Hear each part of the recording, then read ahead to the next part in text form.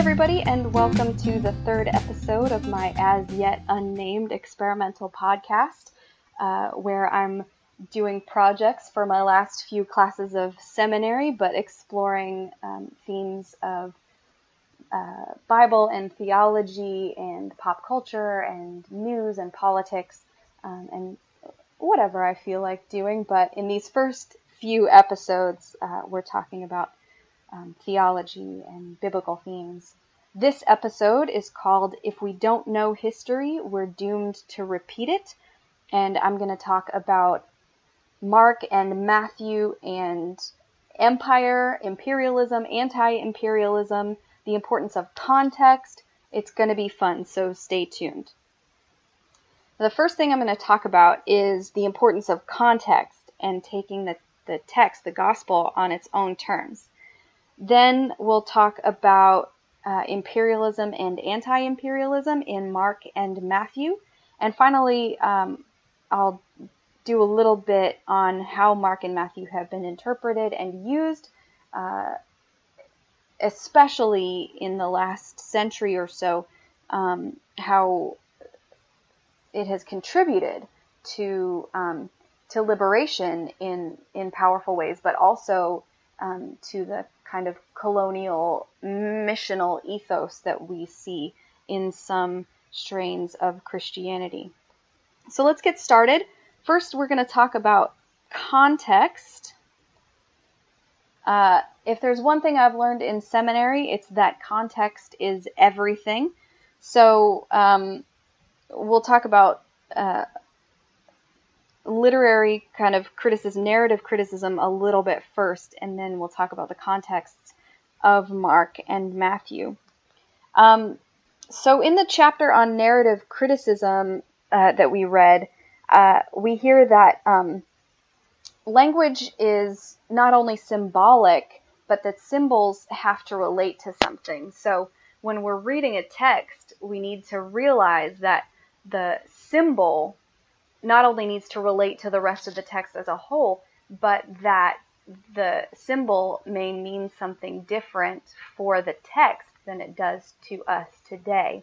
For example, one fun example, fun in scare quotes, that I can think of is that the word translated as homosexual in some of our translations of the Bible today didn't actually exist when the Bible was written. Homosexual in English was only coined in the late 19th century, so the word in Greek and Hebrew couldn't translate to homosexual before that time, and therefore has to be something different than what we mean by homosexual, because the word just didn't exist. The second thing about language is that it's a cultural code, so the words as symbols mean different things across different cultures and across different times. So when we are looking at the texts written in the first and second centuries, we have to be careful to remember that language changes. And it changes across different cultures. It changes across history. So we have to do careful interpretation when we're considering the language of the Bible. The third thing I want to point out from this chapter on narrative criticism is that every text has an implied audience. So we've started to understand that current contemporary Christians are not the intended audience of the books of the Bible, but there is an implied audience. So each book has its own intended audience. There's also an implied author. And I think it's important to remember that the author and the narrator and the characters are distinct from one another. So the author might have a point of view and an agenda. The narrator might have a point of view and an agenda. And the characters might have different points of view and agendas. So it takes some careful kind of parsing when we're doing biblical interpretation and criticism and study to remember all those things. So in the book of Mark, in the Gospel of Mark, there are a few important things to point out. So Mark was written in the late 1st century, in a time of real trauma for the Jewish population of Palestine and of the diaspora. In 64 AD, Rome burned, and Nero decided to blame it on Christians. And that's when the major persecution of Christians, when the sending Christians into the arena with animals to fight to the death, things like that, that's when that began, because Nero blamed the Roman fire on Christians. A little bit later, Jerusalem declared its independence and refused to pay tribute to Rome, which was a spectacularly bad idea. I mean, good for them, but it did not turn out well. Jerusalem was under siege for 3 years and basically was starved into submission. The temple was destroyed in 70 AD, and then a couple years later, the final outpost of this rebellion was just squashed at Masada. You know that phrase, terminated with extreme prejudice? That's what happened. So Judaism was no longer able to be practiced as it had been.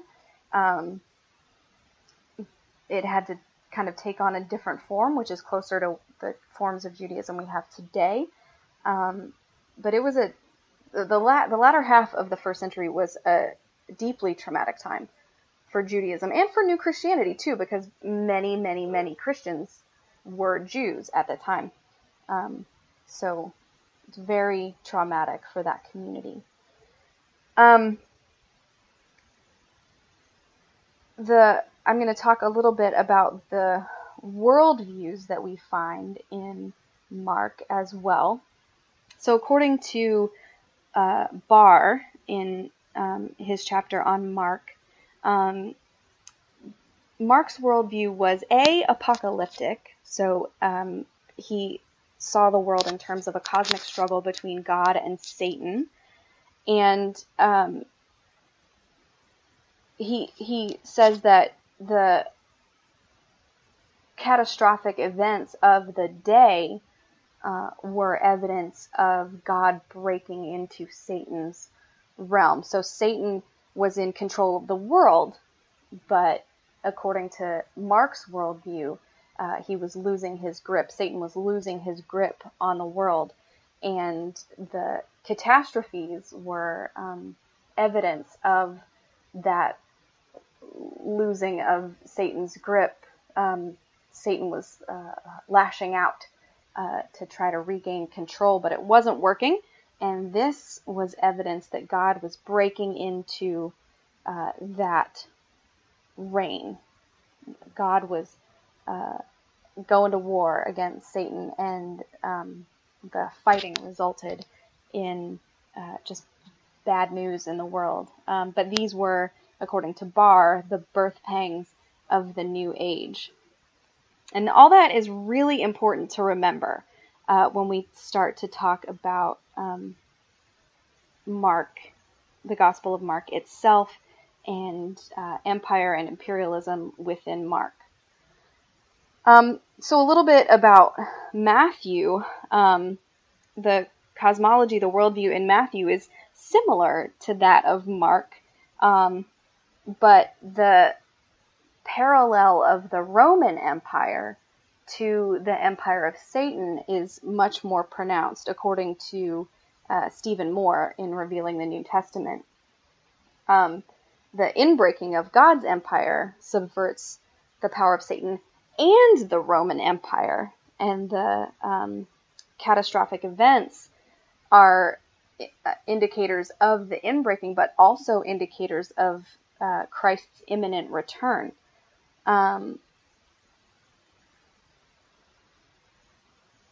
So we'll talk about that a little bit more when we talk about imperialism in Matthew. But again, that's important to remember, that the Roman Empire directly parallels the rule of Satan in the world. Okay, so a little bit more about the Gospels of Mark and Matthew kind of as whole texts.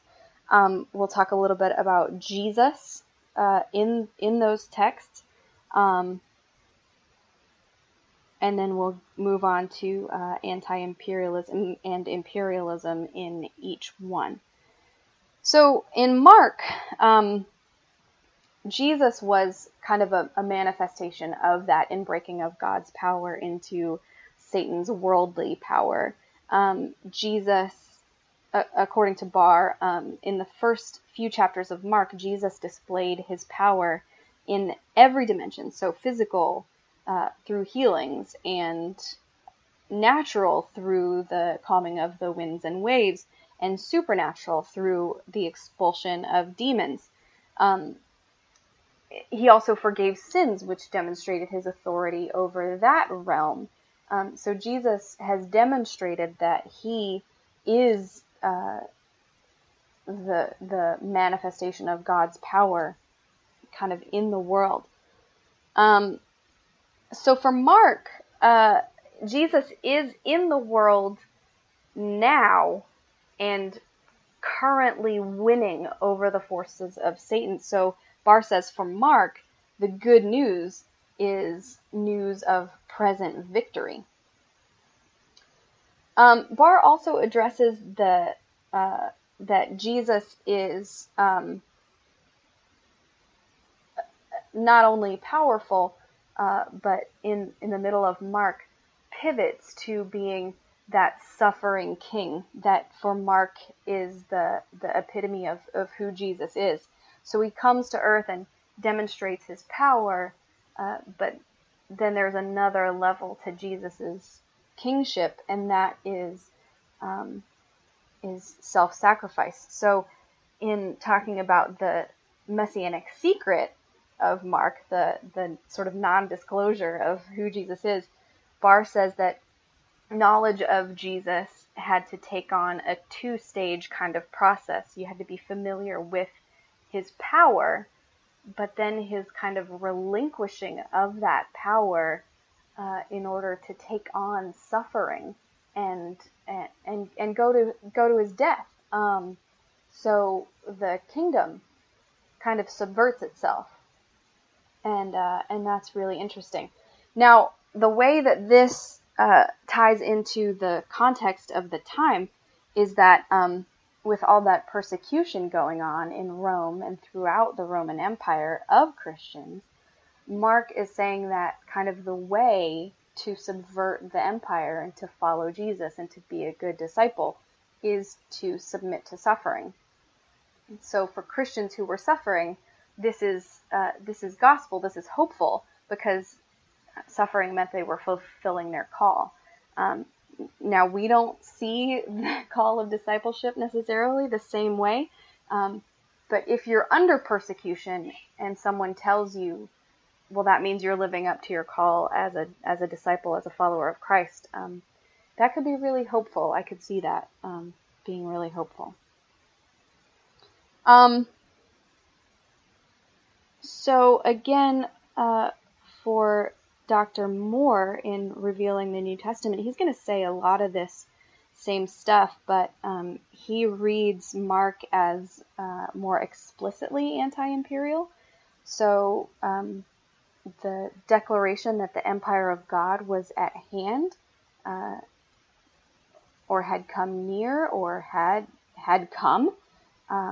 He says on page 65 of Revealing the New Testament that declaration, quote, may be read as counter-imperial proclamation, a challenge to Roman rule, end quote. He also says that the title, Son of God, was counter-imperial, because the title Son of God typically referred to the Roman Empire and specifically referred to Augustus Caesar, who was the founder of the empire. So calling anyone else the Son of God is running directly counter to that Roman imperial tradition. Dr. Moore again says that the inbreaking of God's empire is going to subvert Satan's authority in the world, but also Roman authority in the world. And that the catastrophic events that we talked about just a few minutes ago, they're evidence of the end of time and the inbreaking into Satan's power, but also the return of Christ.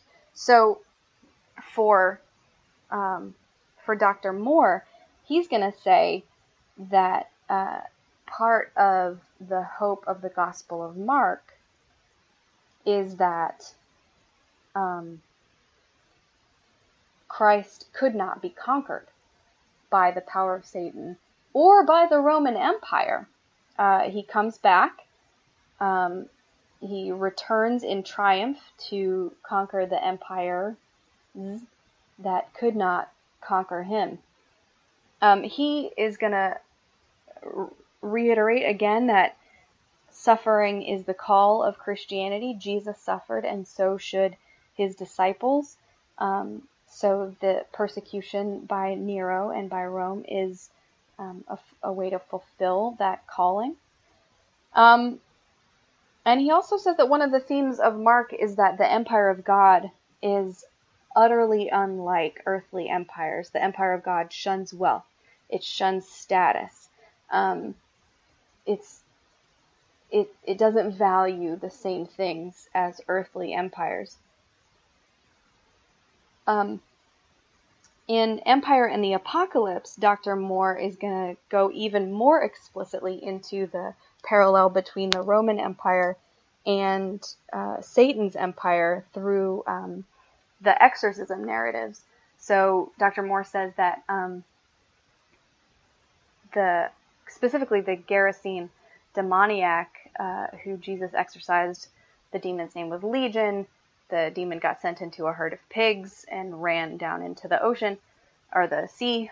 That is an allegory for the Roman Empire. So Legion, the name of the demon, is the name of a Roman army unit.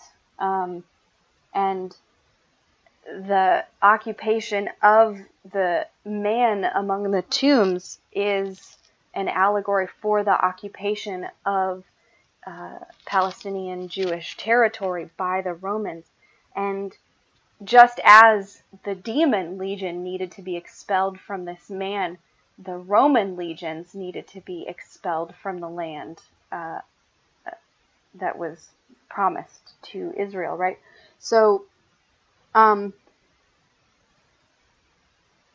by exorcising the demons, that is Jesus demonstrating that Rome also needs to be expelled. But not only Rome, Dr. Moore says that collaborators, local elites, need to be expelled as well. And Jesus does this, or demonstrates this need, by cleansing the temple, by exorcising the temple of kind of these imperial values of trade and wealth and status. Now, Dr. Moore does say that the Gospel of Mark is much more concerned with these collaborators, the local elites, than Rome, really, in lots of ways. But he says that Rome is, quote, God's instrument which he employs to punish the indigenous Judean elites, close quote. So in that sense, he says, Mark is less anti-imperial than the book of Revelation, which is overtly anti-imperial, but it's also less quietist than the letter to the church at Rome and 1 Peter.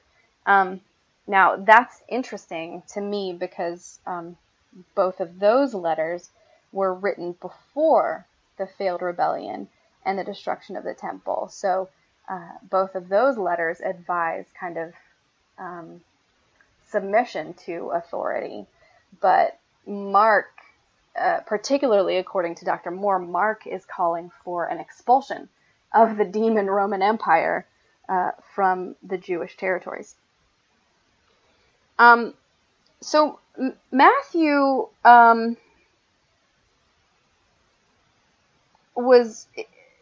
is very similar to Mark. It uses Mark as a source. So 90% of what is in Mark is also in Matthew.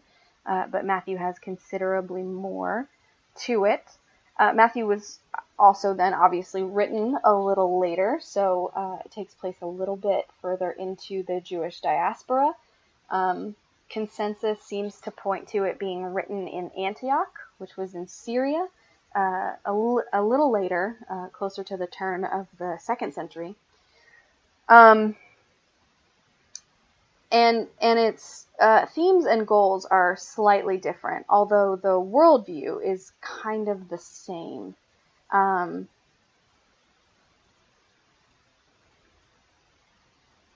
The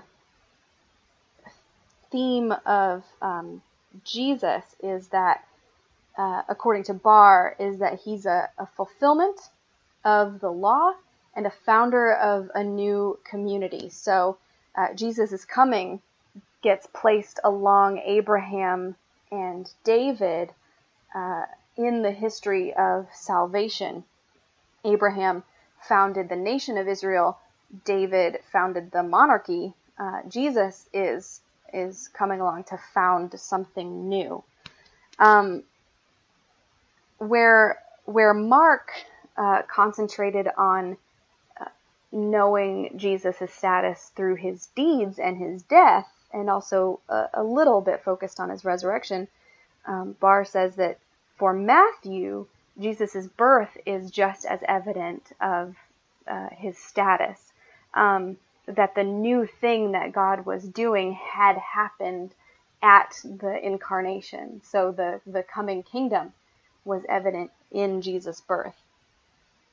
The miracles also demonstrate Jesus' fulfillment of Scripture rather than his mastery of all the different forces.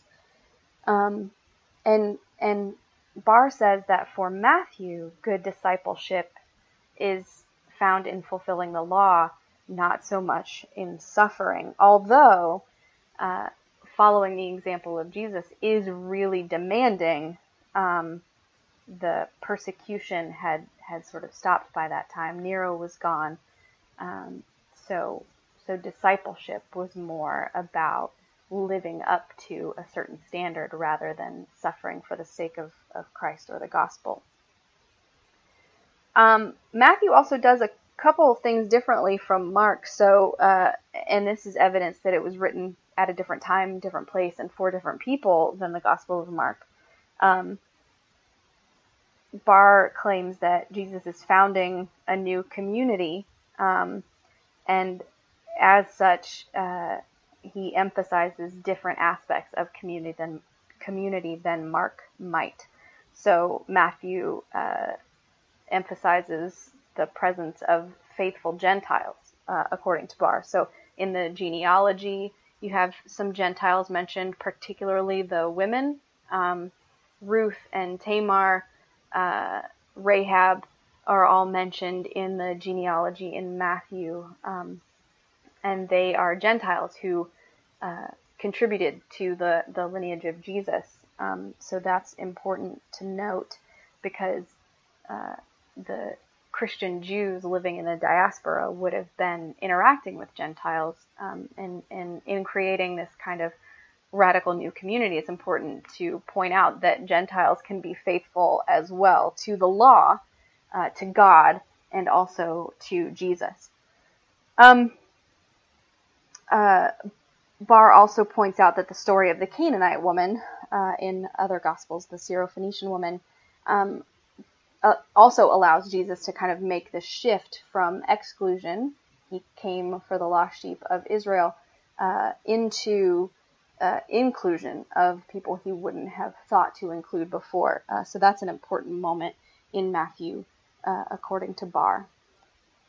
Dr. Moore is going to say that Jesus is, again, the fulfillment of the law. He calls Jesus the new Moses.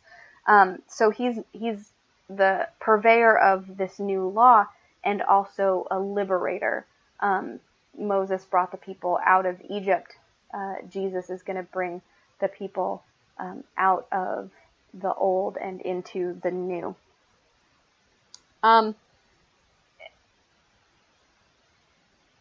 So Carter makes the case that Matthew is anti or counter imperial, but in really kind of subtle ways. He says that while the people living under empire would have known every moment of every day that they were living under imperial rule, that instances of that rule would have been everywhere, in the money, in the courts, in every aspect of everyday life. Matthew doesn't really subvert that so much as Matthew takes imperial principles and kind of imputes them to God. So he says Matthew is imitative of empire, but the empire is God's empire rather than Rome. But Matthew also is going to subvert Roman imperial principles and substitute God's imperial principles. So he says, this is a great quote, quote, Jesus is presented not only as one who parallels Rome's claims, but as one who rivals and contests central Roman claims. If all authority in heaven and earth has been given to Jesus, it has not been given to Rome. If Jesus manifests God's empire, Rome's empire does not. Rome does not manifest God's purposes, close quote, and this is why the world needs Jesus. So Jesus comes along. The Gospel of Matthew claims that he is God's son, that he's the new Moses, that, again, all authority in heaven and on earth has been given to him. He's the one that's going to bring about the new empire, the Basileia of God, which is needed because Rome does not manifest God's principles. Roman values are not God's values. And again, God's empire is going to shun wealth and status. It's going to value children. It's going to change the way people view property and humanity. So again, I think for Carter, Matthew is anti-imperial or anti-Roman, maybe more accurately, but more subtly anti-imperial or kind of substitutionarily imperial. And we're going to talk about Musa Dube's article in a second. And she's going to claim that Matthew is inherently imperial, but with a different set of values from Rome. Hopefully, with a different set of values from Rome.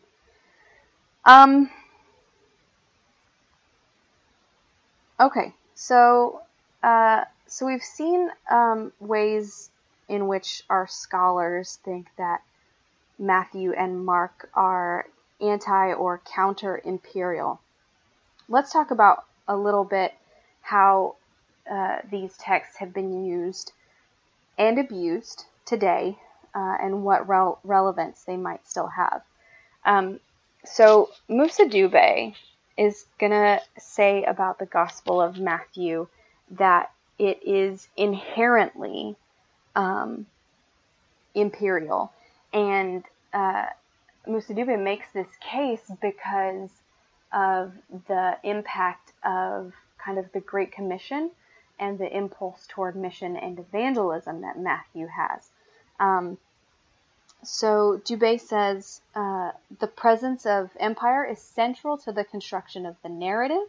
They are co-located. That the mission of Christianity grew out of the imperialistic tradition or understanding or usage. That the Gospel of Matthew is imperialistic in its sense of evangelism. Her article concludes pretty powerfully with this critique of the Gospel of Matthew. She says, The implied author's stance toward the imperial powers of his or her time presents the imperial rule and agents as holy and acceptable. Its intertextual weaving constructs a politically unsubversive Jesus and encourages travel to distant and inhabited lands. The positive presentation of the empire and the decision to take the word to the nations is born within and as a result of a stiff competition for power over the crowds, Israel, and the favor of the empire. In envisioning the mission to the nations, Matthew's model embodies imperialistic values and strategies.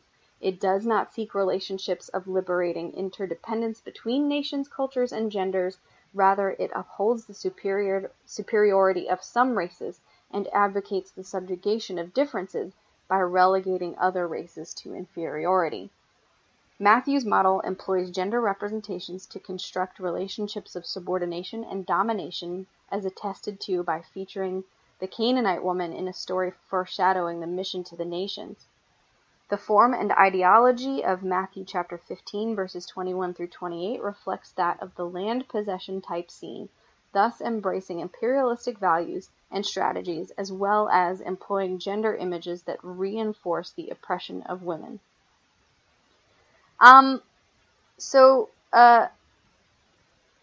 Dubé is talking about that episode of the Canaanite woman that we just heard is the point where Jesus kind of rotates or pivots from exclusion to inclusion. And Dubé's critique is that by doing so, Jesus takes on imperial values. Or at least Christians have done so using Matthew as a justification.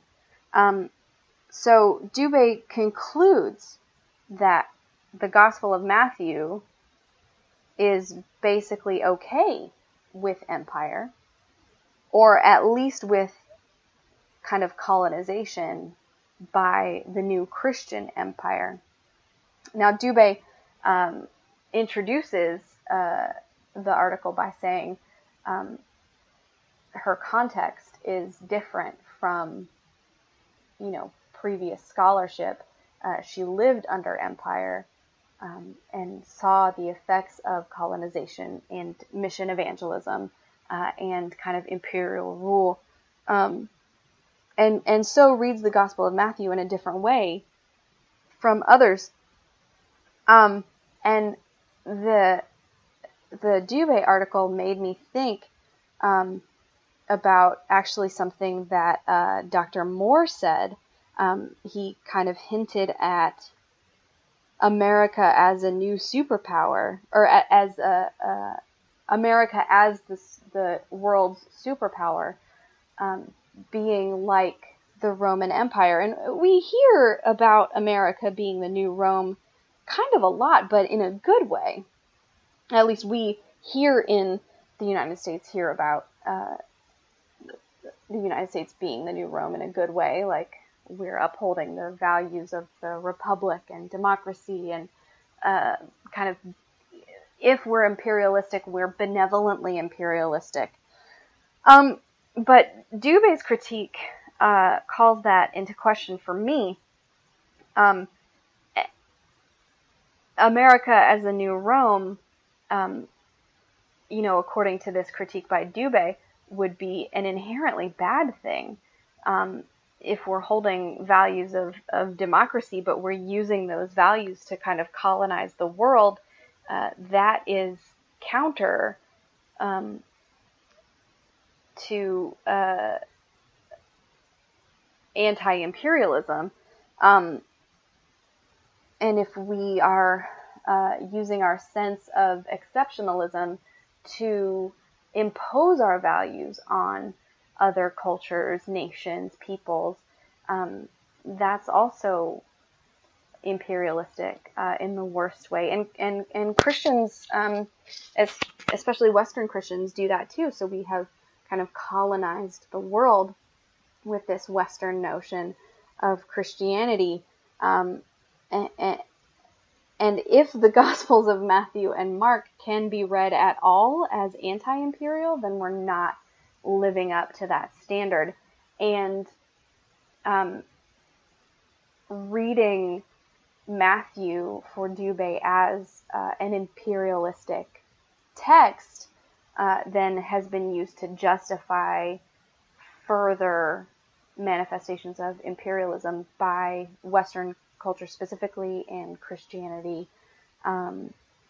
in those Western cultures. Our missions to the world have been justified by the Great Commission, but we haven't lived into that in good and fulfilling ways. We're not subverting the values of Rome, we're reifying them. But on the other hand, I think it's easy to say that the Gospels of Matthew and Mark have been used in liberative ways. So the idea that God's empire is not the empire of the world, that God is forming new communities and new ways of being, that God's kingdom is going to be on the side of the poor, kind of over and against the wealthy. I think that those readings have obviously been influential in liberation theology all over the world. Jesus as the new Moses, as a liberator of the people from Egypt, has obviously been inspiration in liberation theology here in the States. So kind of all that to say, you can read the Gospels in multiple ways, and it's important to know what you're doing and how you're doing it. If you want to say that the Gospels are anti-imperial, it's important not to enact a new empire on the world from your own vantage point. If you want to say that God's values are not the values of the world, and you want to say that you're following those values, it's important to actually follow those values. And if you want to say that the Bible should be anti-imperialistic, then we can't use the Bible to justify our own imperialism, whether through kind of socio-political means or mission evangelical means. Dubé points a little bit to being in relationship with other cultures and contexts, and heavily critiques the Gospel of Matthew for not doing that, where the gospel message of Jesus is going to supersede any contextual reading. So we have to be careful with how we are using and abusing our sacred scripture. Okay, I have talked for a while, so I'm going to wrap it up there. Hopefully you've learned a little something about the contexts in which Matthew and Mark were written, themes of imperialism and anti-imperialism in both texts, and how those Gospels have been used for good and bad in a couple of ways, currently and in the time that they were written. So thanks for listening. Pay attention to the feed or stop in sometimes and see what I'm doing. Like I said, I'm going on a road trip soon with my mom, so maybe we'll record some conversations, and those will be interesting to you guys. I hope so. I hope you've learned something. I hope I'm getting good grades in these classes. And that's it. Take care. We'll see you next time.